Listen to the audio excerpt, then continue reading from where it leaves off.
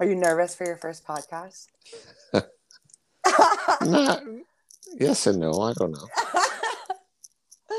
Okay, well.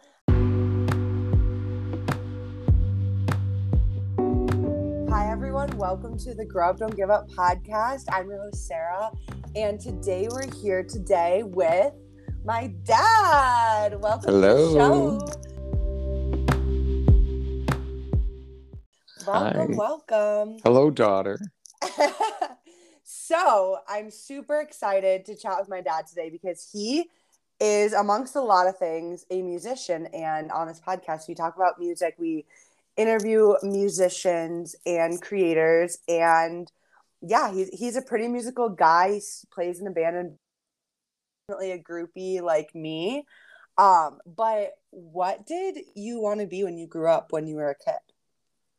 I didn't know what I wanted to be. I mean, I definitely liked music and enjoyed playing music and was in bands and stuff. But I realized fairly early on that would not be my means of income, so I didn't really figure it out till I was in college and law school and that kind of thing. Yeah. Did you ever I don't know if they did this when you were a kid, because I know it was different with school, but did you ever do the presentations, whether when you were a elementary kid or later in middle or high school, where you had to do a project and research a career and what you wanted to do and what it would be like and everything like that, or no? I never was given that project. I mean, I would say that it sort of evolved. I work as an attorney. I never thought I would become an attorney. It was more happenstance. It was more a process of elimination. So, I went to the University of Buffalo for 2 years as an undeclared major, and really didn't like it because the school was too big for me. So I transferred to Canisius College, which was smaller, and I enjoyed that school much more and did well there. And while I was there, I became involved with political science department. And so that was going well. And then they had a brand new thing called the Reich Lee pre-law program that had just started when I was there. And my one professor, political science professor, said, well, you might enjoy this. So then I started taking pre-law classes just because it was a new thing.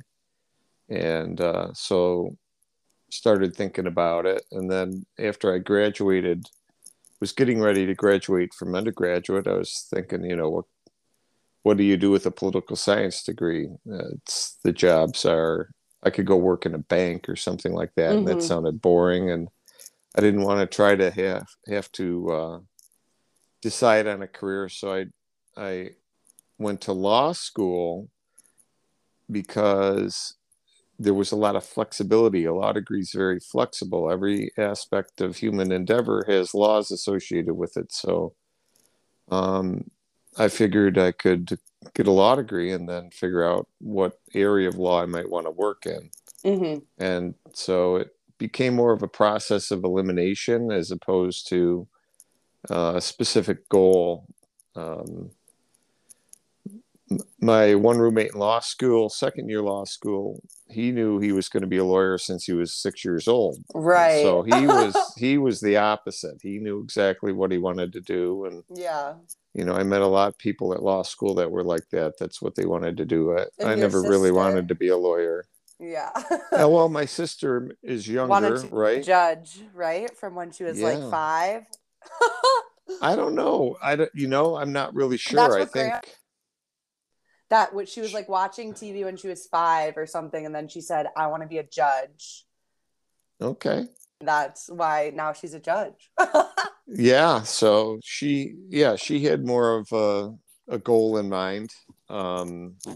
So it sort of evolved, and and even as I worked as a lawyer, my first job was being a lawyer in the Navy, and I did different types of jobs in the Navy, and found that I liked certain aspects of it and didn't like other aspects of it, and ended up doing trial work, presenting cases to a jury and representing litigants, I was a defense attorney for a while, and I was a prosecutor for a while, and then kind of decided I would focus on litigation skills doing trial work, and then that's a marketable skill. So when I left the Navy, I worked as a trial attorney and then focused on that.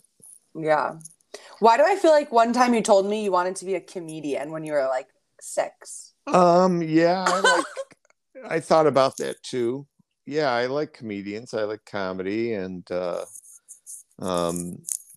but it's so hard, It was like, yeah, I like telling jokes, and I like seeing funny things or hearing funny jokes, and but again, it's a hobby. Telling jokes is a hobby with friends or joking around with your pals or whatever. Not as a craft or a profession, because I kind of realized I didn't have the level of talent that you would need to make a living as a comedian or make a living as a musician. It's a very competitive field. And when I was at University of Buffalo, I would see people in the music department, and they're all these amazing musicians that are just so wonderful. And I'm just not at that level, not at that caliber. So I kind of knew I would never pursue music as a career full time. I had other options. So a lot of professional musicians, from the stories I've read and seen, they really never felt like they had any other option. There was no plan B. They just had a passion to be a musician or a singer-songwriter or what have you, and that's what they had to do. They had no choice, and they had things that they had to share and that they wanted to share and needed to things inside of them that had to come out. And I guess I never had that feeling, I guess you could say. I have. So growing up, like, in this, I don't know, like, do you identify as like a 70s baby, or like not a baby, but like I identify as like a 90s kid because I grew up in like the 90s and early 2000s. So would you say, like, when you got into music and culture and like an era, would you say it's like the 70s and 80s?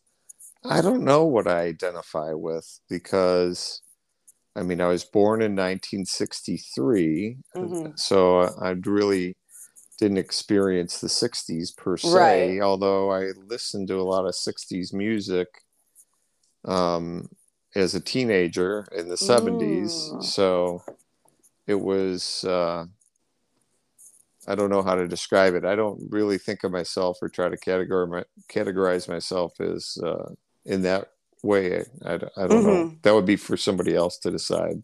Yeah. Well, because I was going to follow up with like, what was music like? Like, what were you listening to?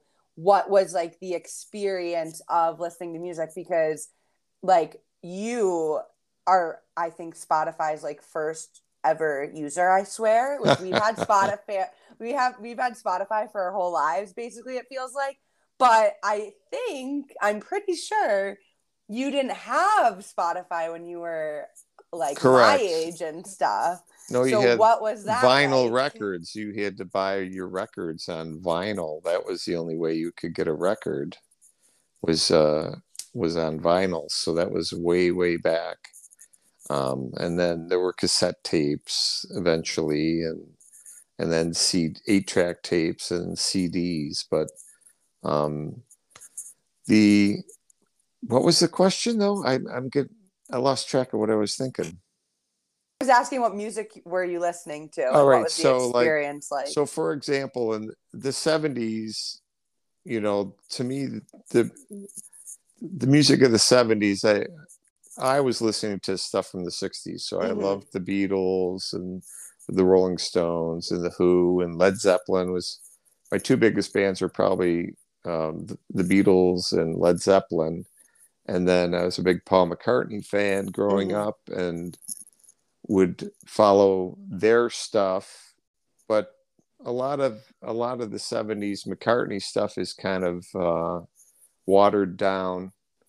Um, and so I got latched onto an artist. Like I loved Paul McCartney, and then okay, Mm-hmm. he's in the Beatles. So then, oh, here's this guy John Lennon. So I would just have to consume everything that they have. So I'd have listen to all the Beatles records, and listen to all the McCartney records, and listen to all the John Lennon records, and George Harrison and Ringo Starr. So okay, now the Beatles are covered. Then I'm listening to Led Zeppelin, and then you hear what influenced them. So then Mm. listen to because they did a lot of cover songs for other bands. So you would listen to the origins or the roots or some of the stuff. Like Led Zeppelin has a lot of blues, and I like the blues genre. So listening to Muddy Waters and Mm-hmm. all these blues artists like that, B.B. King, Buddy Guy, um, that kind of older stuff, Robert Johnson. And then, so in the 70s, but then you had disco for a while. Oh, But I didn't yeah. really like it was okay, but I wasn't totally into it. So I would listen to Led Zeppelin before I would listen to the Bee Gees, Mm. but it was and the, so, you know, so the 70s, I listened to mostly 60s music. And then in the 80s, I was a little more contemporary because Mm. I liked U2 a lot, and I liked REM a lot, and they were 80s bands. So I wasn't Okay. into the hair bands or anything like that. And I've always loved Bob Dylan. So Bob Dylan was, but he was around since the 60s. So, Yeah. um, and then Tom Petty came out in the 70s, but it wasn't until the late 70s that I started listening to Tom Petty, Mm-hmm. and following that band.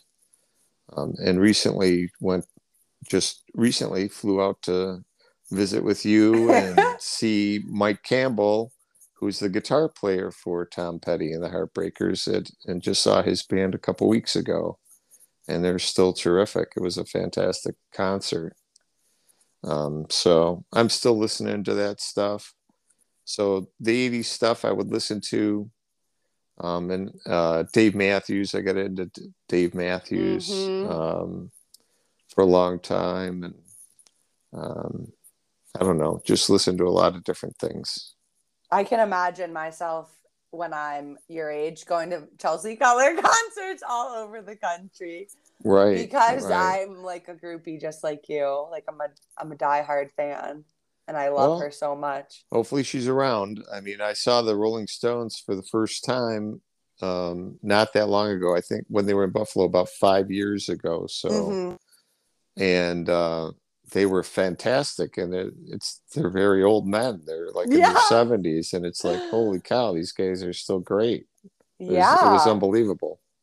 That I know it is pretty A cool. lot of it was the strength of their songs, though. They wrote some really good Mm. songs that have universal themes and resonate with me and resonate with a lot of people as well.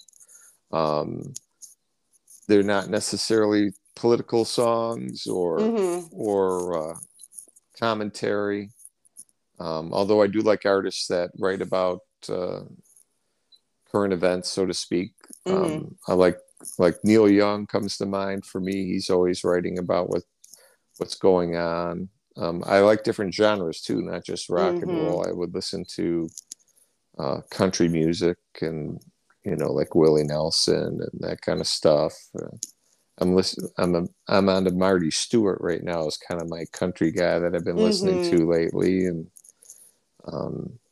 like classical music. There was a movie that came out called Amadeus about Mozart, and so I'd got on a classical music kick for a while, listening to that stuff. And I liked jazz a lot. I would listen to jazz. So I got into Miles Davis and Sonny Rollins and John Coltrane and Dizzy Gillespie, bebop, and that kind of stuff. And would listen to different jazz bands and go to jazz concerts too, and bluegrass and all kinds of stuff. So just, you name it, any kind of music, I pretty much like it.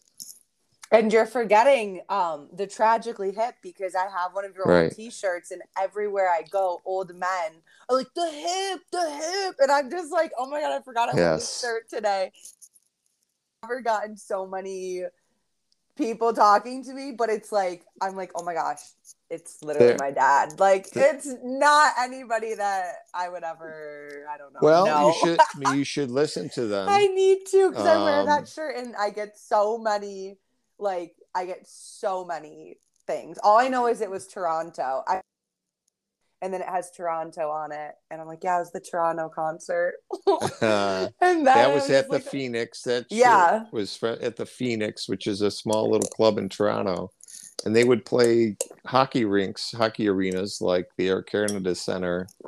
But I got to see them at a very small venue, and I got to just stand right in the front row. And Gord Downie, the singer, is sweating on me, and I'm loving every minute of it. It was a fantastic concert.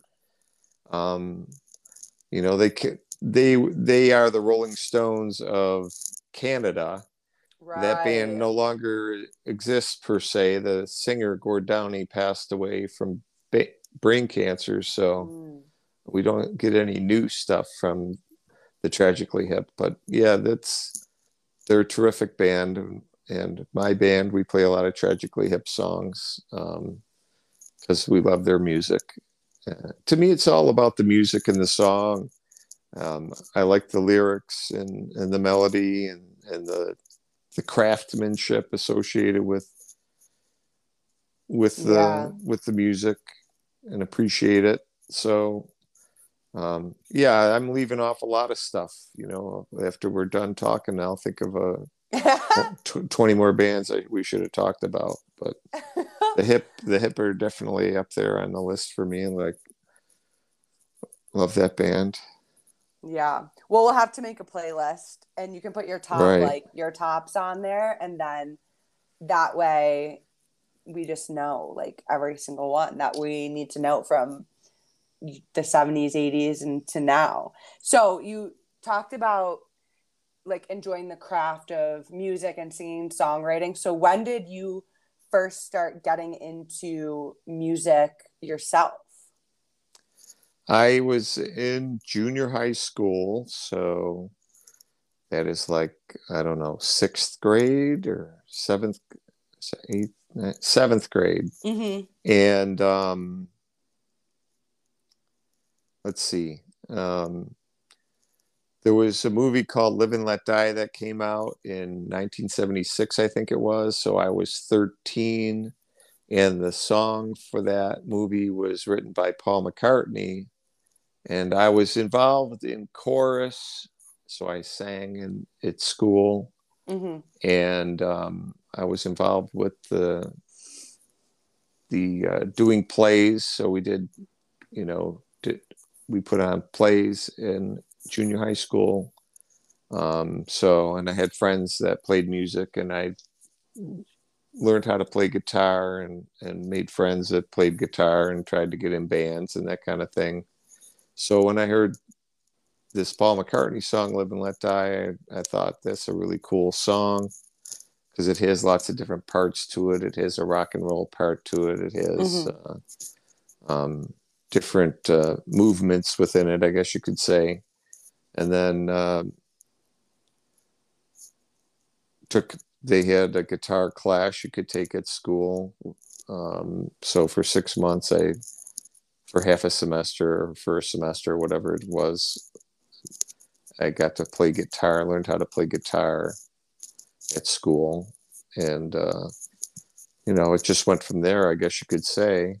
Um, I understood music. I used to be able to read music because through chorus you would have the notes and read the music, and I understood the notes and what made a chord and so forth. And so just, one step at a time through singing and learning music and playing guitar and then playing in bands and hearing a song that you like and learning how to play it. I would play along with the records to practice and learn songs, and then joining bands, and then the bandmates would have new songs. That's where I kind of discovered the U2. The drummer loved U2, and we did some U2 songs, and then I really got into them. And that band, actually, from that I was in back in the early '80s, we're going to get together. We're going to have a reunite. On July 9th, we're going to get back together after all these years.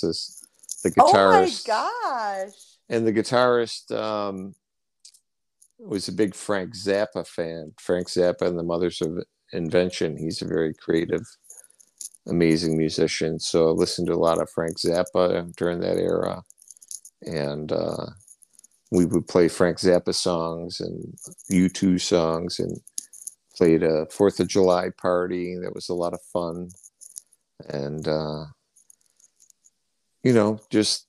but then when I went away to college, I didn't do as much music. And when I was in law school, I didn't do as much music, although I always played and had my guitars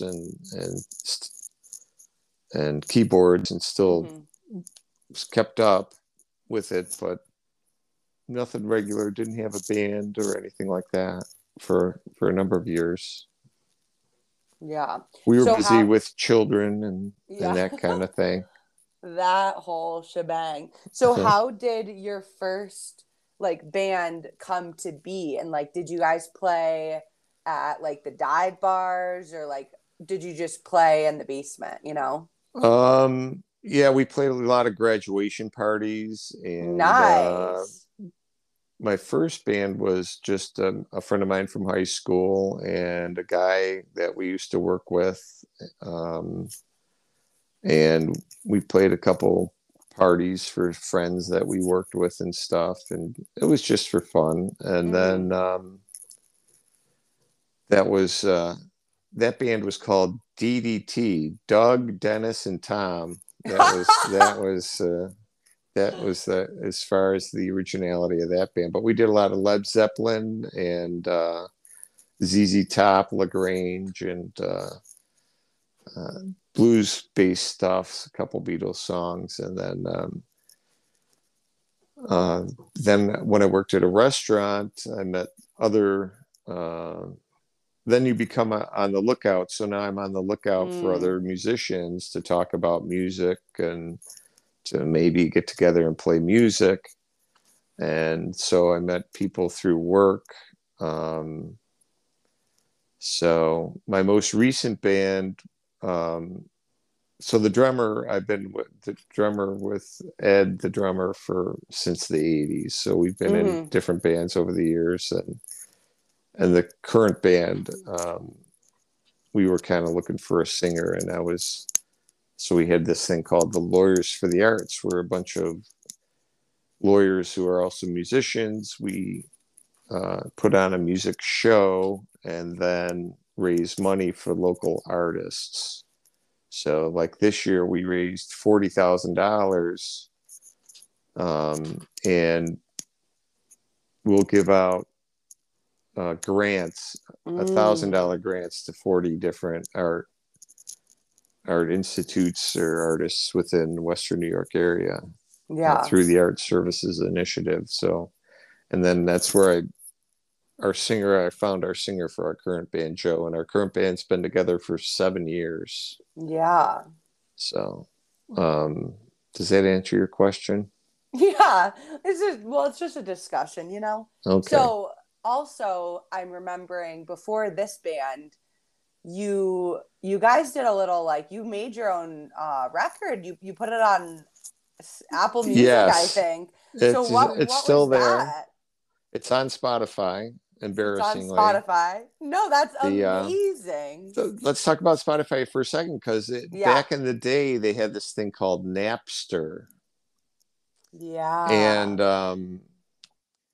the Napster guy got in touch with the Facebook guy, Zuckerberg. That was in that movie. So Napster basically failed because they had publishing issues and copyright issues with the Yeah. artists. So Napster didn't have that piece of the deal worked out. So they failed, but that was the precursor to streaming music. Mm. They had other things called LimeWire and other BitTorrent sites where you could Yeah. basically, get music for free, which destroyed the recording industry as it was at the time. Mm-hmm. The recording industry, when they were making vinyl records, it was very controlled and they made a Mm-hmm. lot of money. Um, it was a lot quicker and easier and less expensive to make compact discs Mm-hmm. and digital music. There was a loss in sound quality to a certain Mm. extent back then, Right. but they were able to sell the same thing. It cost them less money and they sold the same thing. But the problem was that it was digital. So now it's very easy to reproduce. And so, you know, you don't see the record companies like they existed in the 70s and 80s don't exist Mm-hmm. now anymore, with modern technology. So then Spotify was one of the new, like, came out. iTunes was the other big one, right? Mm-hmm. And Spotify was great, and I still use it all the time and enjoy it very much. Um, and then I did do some recording and stuff. Yeah, we had the band before this band, so it was the same drummer, the same bass player, and me on guitar, and we had a different singer guitarist. And he had a lot of songs that he wanted to record, and he loved doing the recording. He had a Mm-hmm. little recording studio set up in his house, and it was portable because it was digital 8-track. Mm-hmm. So we recorded different tracks at different places and put that together, and that was a lot of fun. A good experience, and I did some stuff by myself on GarageBand, the Apple product, which I really enjoyed working with. And then the current band, we did a demo disc that we went to a recording studio and spent a day in a recording studio and recorded a bunch of stuff to make a demo disc, which was a little more traditional approach, I guess you could Mm-hmm. say. So yeah, the recording is fun and interesting. I don't have the patience for all the technical stuff. I'm much more interested in the creative process and the writing Mm-hmm. process as opposed to the engineering process. Yeah. But it's fun to do, and I know what I want to hear, and I'd be good at mixing, I think, Mm. but not necessarily interested in. And then if you try to do it all yourself, which is what I did with GarageBand, it's very Mm-hmm. time consuming. And then you realize the options are unlimited. It's like you have all these unlimited tracks, and you could spend forever just agonizing over every little detail. Mm-hmm. So my current mindset is a little more old school, which I kind of like. For example, Tom Petty has an album called Mojo, where it was basically recorded live Mm. at their recording studio rehearsal space. Very little overdubs, if any, and they just rehearsed the songs till they sounded great, and then they Mm-hmm. recorded it, and it didn't take real long. And I like the organic sound to that. Mm-hmm. And but that's how I feel today. Like back in the day, you know, there's the Beatles had a famous album called Sergeant Pepper's, and it was revolutionary. That was made on a 4-track recorder, Right. with all kinds of overdubs and production, and you know, that was very revolutionary for its time. It came out in 1967, and they they was super involved, and that's great to listen to, and fun with what they came up with. But again, you could spend too much time doing too many fancy things. You lose the essence of a song. To me, the essence of a song is you have an emotion that you're trying to communicate, or a message, or an image that you want to communicate or convey. And so sometimes that can get lost in the mix if you're trying to do too much, too many frills, too many doodads. Yeah. Well, so what is your like creative process when you write like songs and music? To me, it's like you sort of have to, it's almost like a meditation type of thing. And I usually would just write on guitar and start strumming, or sometimes I'll just be practicing, and I'll just be goofing around trying to come up with a lick or something like that. I have a little 4-track recorder on my iPhone, and there's probably 100 little tidbits on there of little ideas for songs and stuff, little riffs that someday might grow into something, little seeds that have been planted, so to speak. But I think to write a song, I mean, different people have different process. Gord Downie, the lyricist and singer for Tragically Hip, he was a poet, and he would write poems, and then the band would have the music, and then he would, you know, fold his poems into the music, adding melody. Jim Morrison from The Doors, another band that I really love, he was a poet as well. So he would write poems, and the way he would try to remember his poems is he would set melodies to the poems. So he'd write the poem, and then he'd have a melody to remember the poem, and then he would sing his poem to the band, and the band would figure out what key it was in, what chords they were playing, and then the band would embellish and create from that origin. Sometimes a guy like Paul McCartney, sometimes the melody comes first and the words come later. Right. A guy like Dave Matthews, he'll start with the melody a little more and use nonsense words, and just making the music first and then filling the words in later. But some words fit better than others. So there's different ways that you can do it. But you definitely have to sort of be open to it. Bob Dylan talks about just being a receptor, you know, just receiving it from wherever, you know. It's like, oh, I didn't write it, you know, I just received it. So my take on that is that it's just their subconscious or whatever, they're creating this music, and they're listening to what they've created subconsciously or whatever, and they're just letting it flow. And then taking it down, whether they're recording it or writing it down or what have you. Bela Fleck, who's one of my musical heroes, he's a jazz banjo player, bluegrass player. He talks about allowing, during the inspiration phase, you want to just go with the flow and just get it down. Don't worry about it. Don't judge anything. Just let it go. And then if you start editing yourself, then you're going to lose that flow of inspiration or creativity. So the editing phase and the arranging phase can be done later Right. after you get the initial thoughts.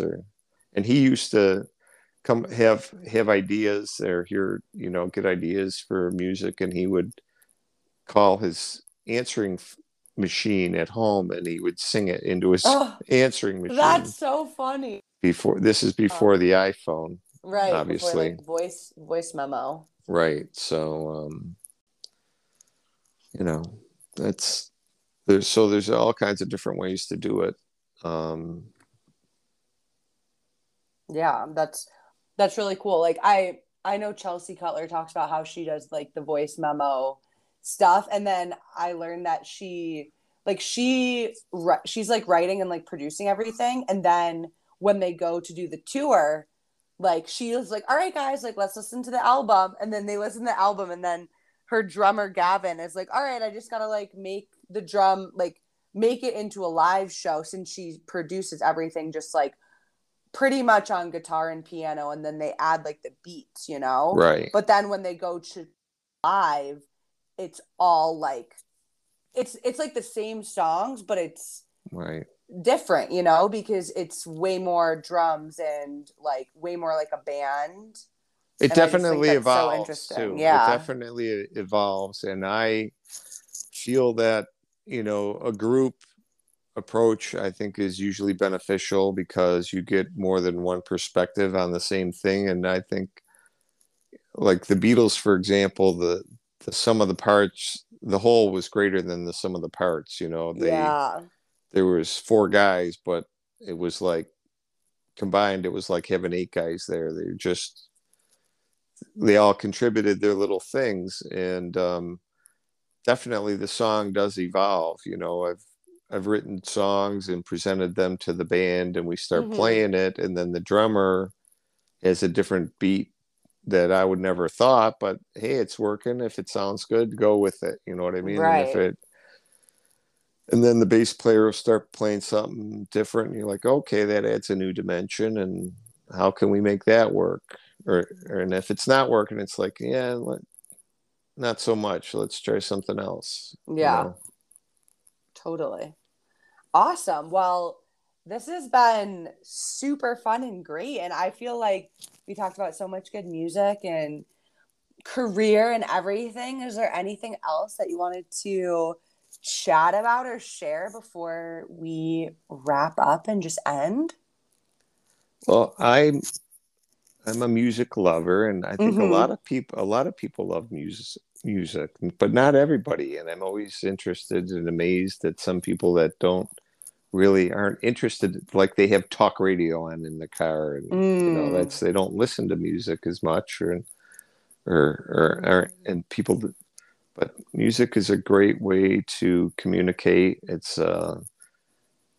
And there's a magic to it that I think a lot of people um, love and Mm-hmm. respect and appreciate. So that would so if you enjoy music and are a musician and want to play music, please by all means do. Mm-hmm. Um, I always I don't know how modern day it amazes me how modern day artists can survive financially under the circumstance. A lot of a lot of the income seems to be generated from ancillary things like selling T-shirts and stickers and uh, that kind of thing, Mm-hmm. separate and apart from the music. But still, the people are there to listen to the music. Everything seems to be back in the day. You only had radio, so Right. there was only one thing you could go to, or you know. Now with the internet, there's a lot of different things you can hear everybody at once, and it's hard to find one thing, and there's no one to curate it for you. A Mm. radio station would have a curator, like a disc jockey would play music that they liked, and then if you found a disc jockey that has your same similar musical tastes, that might help you discover an artist or a Right. music or what have you. And So who's really curating the music today? I guess, podcasters, uh, what have you. But Yeah. Well, that actually reminds me on Spotify, at least like the last time I checked into it, their like playlists were all curated by playlist curators. Like, but then AI curates like your right. Discover Weekly or Release Radar or like Daily Mix One or whatever radio, So it's interesting that you bring up like Yeah. the transition to a less like humanized curation in some ways, especially with like streaming that's just like an algorithm, and not even anything you can control. Whereas Spotify, like premium, you can pick which songs you want to listen to. And sometimes it works pretty good, and it's a little Yeah. scary how it's like, oh yeah, that's pretty cool. I've had that experience. The other thing I saw the other day was that, you can buy T-shirts on Spotify too. Really? Yeah, Uh-oh. you scroll down and they're selling the merch. I was just on it the Oh, other day, that's and so it's like, funny. oh, I can buy a Willie Nelson T-shirt.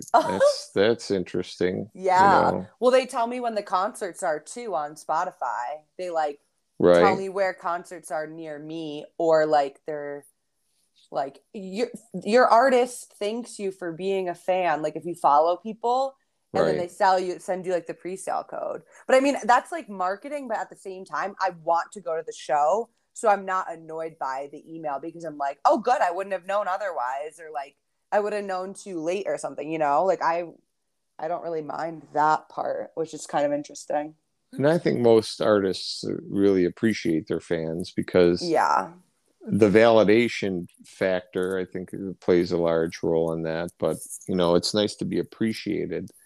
And the artist works very hard at their craft Mm-hmm. to have that people love their music like they love their music, and so that's always nice. Like when when I got to meet Mike Campbell, I was, Mm-hmm. this idiot fan, but he was appreciative. He was super Yeah. nice, and you know, he's in the Rock and Roll Hall of Fame, but he took 5 minutes to say hi and take a Mm-hmm. picture and be friendly and nice, and that was pretty cool. Yeah. That's so that's so nice. Okay, so last question to wrap up. What like we were talking about the Mike Campbell concert, but what is like your favorite concert or even just a most memorable concert from any time in your life that you can a little quick anecdote? A quick, other than the Mike Campbell one that I just told you, let's Well, you see could the share more about that one if you want to, or you well, can share that's something else. I do have like a list. I don't know if I have it handy, but I have been to a number of wonderful concerts that were very moving and surprising. One Paul McCartney's concert in Buffalo was terrific. He was wonderful.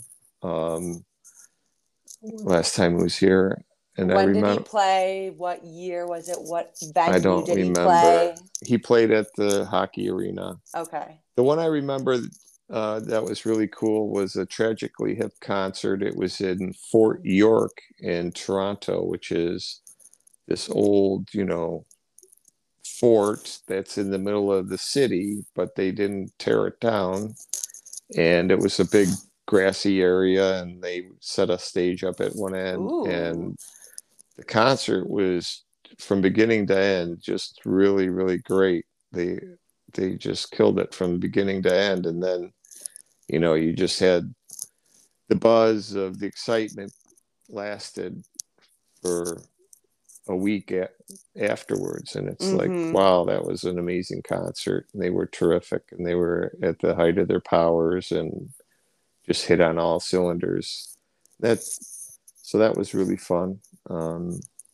I like a jazz band called The Bad Plus. We saw I got to see I like seeing concerts in small venues. I love Mm-hmm. seeing artists in small Same. venues that you can be up close and personal and hear everything really well and see everything really well. So a number of those concerts come to mind under that scenario. So I would vote for small venues. Yeah. And I always have a lot of respect for artists that can just be one person in an instrument and carry the day. So I saw Bruce Springsteen solo. It was just him in a hockey arena, and he Wow. was phenomenal. So Bruce Springsteen in a guitar can Ed Sheeran can fill Wembley with a little guitar. Ed Yeah. Sheeran and a little guitar. Paul McCartney and a guitar. John Lennon and a guitar. Dave Matthews and a guitar. Those kind of artists are really far and few between, and they're few and far between. I mean, and love those types of artists. Alicia Keys and a piano. Yeah, so true. So true. Love it. Well, thank you so much for taking the time to come share your wisdom and parts of your life story on your first podcast episode. And well, I don't think you really want people to follow you on Instagram or anything. Correct. So don't follow him or look him up. Unfollow me. Unfollow. If you're following me, unfollow me. No, and I'm don't joking. Stream Trick Shifter. Don't stream Trick Shifter. It's really horrible. But you can go to your concert in Buffalo. Yes, we just played the Sportsman's Tavern on Friday. We're going to be there again later this year, and we're playing in another month. We just have a lot of fun. It's it's becoming a social event at this point. I've heard it's like the total rage of the town. So well, not the whole town. We have a good time. Okay, well, thank you for coming on. Thanks everyone for listening. We'll talk to you later. Thank you for having me. Love you. Bye. Love you. Bye.